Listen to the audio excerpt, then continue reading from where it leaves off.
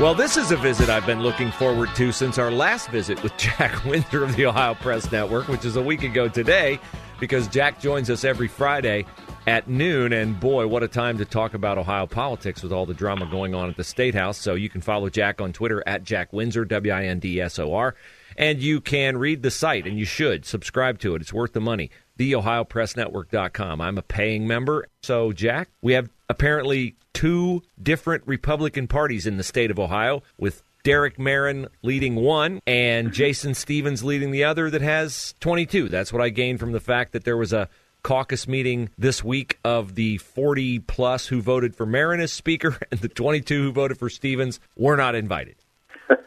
Well, first of all, Bruce, thanks for having me. It's always a pleasure and an honor to be here with you and the Answer listeners and family. So thank you. And yes, what a week. What a couple of weeks. You are absolutely right. So Jason Stevens was sworn in as Speaker, and I think that the folks who voted for him, Democrats, I don't know what they were thinking, but and I'm speaking generally and in opinion about the 22 who voted for Stevens, including himself. I think they thought, hey, now that I'm at the top of the hill, everybody's just going to acclimate around me. We're going to fall in line. And the Derek Marin folks said, not so fast, my friend, as Lee Corso would say on College Football Saturday. Derek Marin called a meeting this week. And actually, it wasn't just Derek Marin. I think Phil Plummer, who ran against him in caucus. I believe that Scott Wiggum was part of that team. They called a meeting. And my understanding is there were 40-plus people who showed up.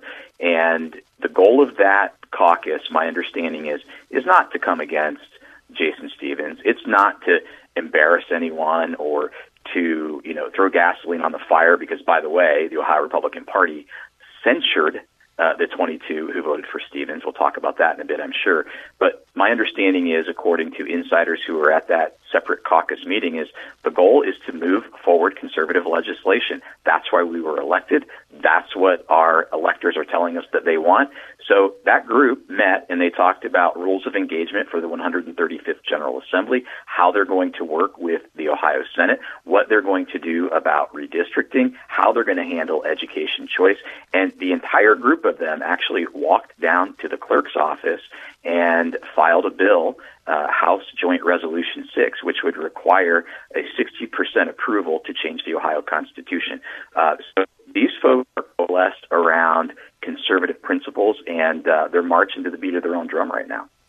Jack Windsor, our guest. Follow him on Twitter at Jack Windsor. Okay, so we thought we had a strong super majority of Republicans in the House. It's obvious now to me nothing can get done without some Democratic support or some crossover Republican support.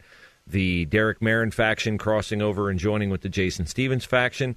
Or what I think is more likely is that the Democrats, all of whom supported Stevens because they knew he would obliterate the educational reforms that the conservative Republicans wanted to implement because their voters want them to implement it. So are we just going to have a do-nothing state house here, or how do you see this thing, how do you see this gap being bridged? Yeah, that's a great question, and I don't know.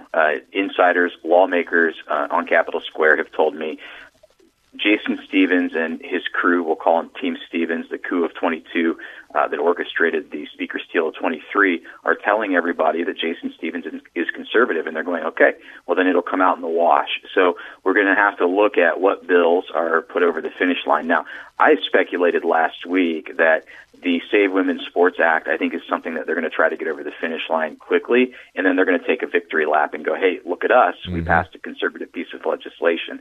But what are the other big pieces, right? Redistricting, how are they going to handle that? How are they going to handle House Joint Resolution 6, the backpack bill, and ed choice, abortion?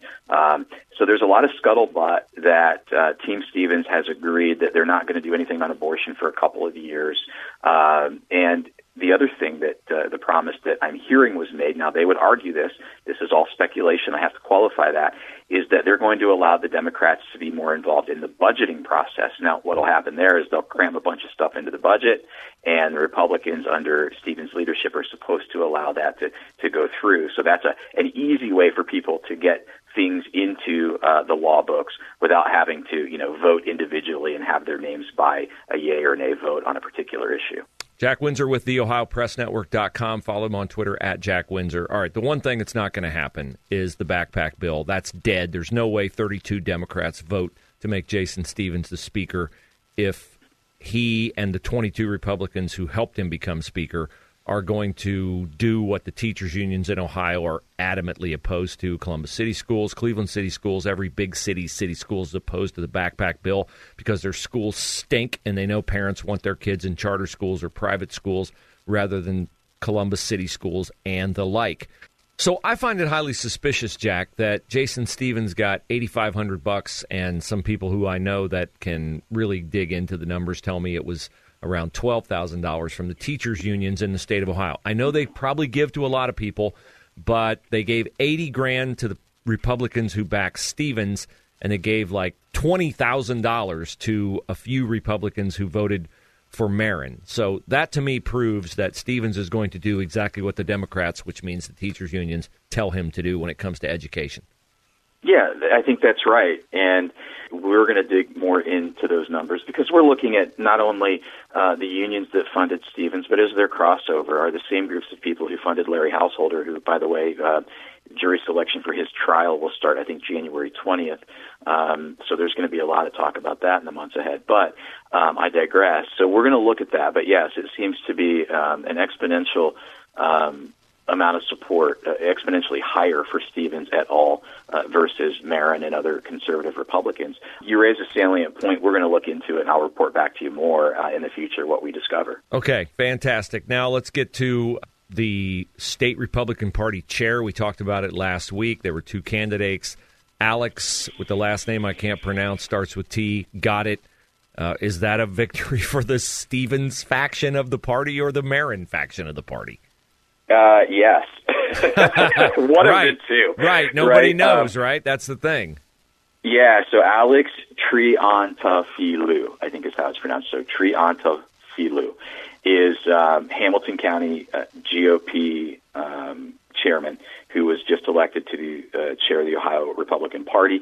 Jimmy Stewart dropped out of the race. What the Republican Party was going to do was they were going to consider the resolution to censure the 22 who voted for Stephens and not for Marin. And when I talked to Triantafilou before the meeting, I said, "Are you going to allow this to go?" And he said, "Look, I don't like the end of that resolution. The end would be they were going to withhold funding and basically not endorse them in the future for, ad infinitum." And I said, "Well, what do you mean by that?" And he said, "Well, there might need to be a timeline on that, right? Like maybe 2 years or 3 years or 4 years." But at any rate, the resolution was on the floor. The resolution passed. It passed without teeth, though some people say.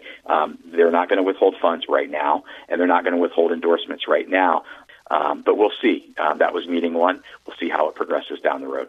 Yeah, we will. And final question, Jack. These county Republican parties now, some of them have stepped up to put real teeth into their censure of the 22 Republicans who sided with Jason Stephens as speaker. Is it over, or is there any way to make it hurt so that actual conservative legislation actually gets enacted? Great question. So Shelby County Republican Party, Monroe County Republican Party, both censured the 22 earlier in the week. And some of those censures did have teeth, no money, no endorsements. I had a chance to talk with State Representative Scott Lips earlier in the week, and I said, "So what gives here? That's two. There's 88 counties." He said, "Well, what you need to recognize is that not all of these counties have met yet. They don't have a meeting on the books, or they have one on the books coming up." And he said, "This is to be continued. I expect that there will be others." There are several other counties, about 10 to 12, who are considering doing this in the next couple of weeks. I did receive a message from State Representative Bill Seitz from the Cincinnati area who did vote for Stephens. He claims that there are a couple of counties who are actually coming out, and they're going to release statements that support the 22. So I don't know where this is going to go. I can tell you that the 45 that are standing with Marin, or 40, somewhere 40 to 45, they're telling me two things. One, they expect companies like Van Meter and Ashbrook and Batchco, who are the lobbying firms, are going to be trying to pick them off one at a time to get them on Team Stevens. But my understanding is that they are coalesced around some principles, and those principles are: we want conservative legislation to pass out of the House into the Senate. And so I think that is the direction that things are going to go. I will tell you, Jason Stevens canceled sessions. Jason Stevens canceled the original date for the Republican caucus retreat. They've since rescheduled it, but sources tell me that he has a golf trip scheduled for January 17th and 18th, I believe,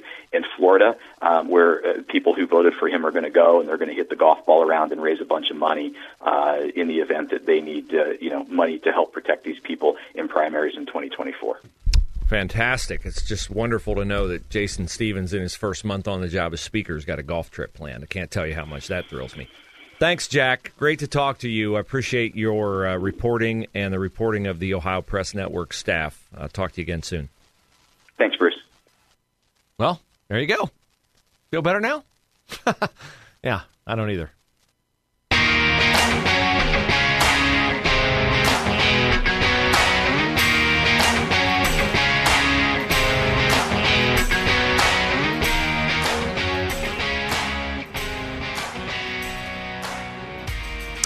Well, okay.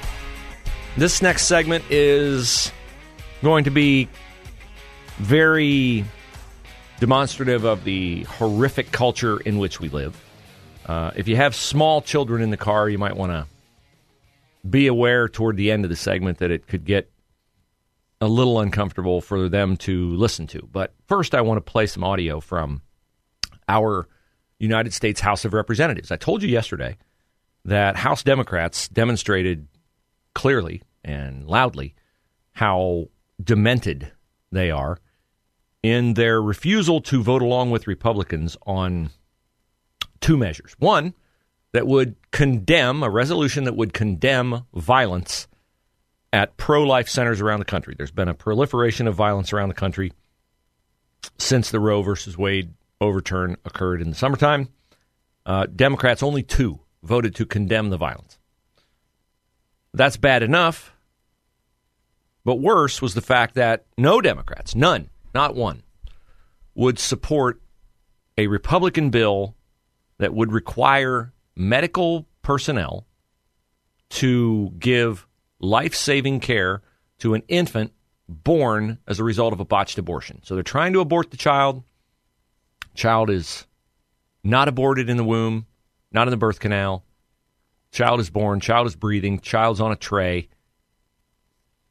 And abortion providers, well, I guess I understand their demonic view of this. It would kind of look bad if an ambulance pulled up to a Planned Parenthood, medics rushed inside, and they came out with a baby.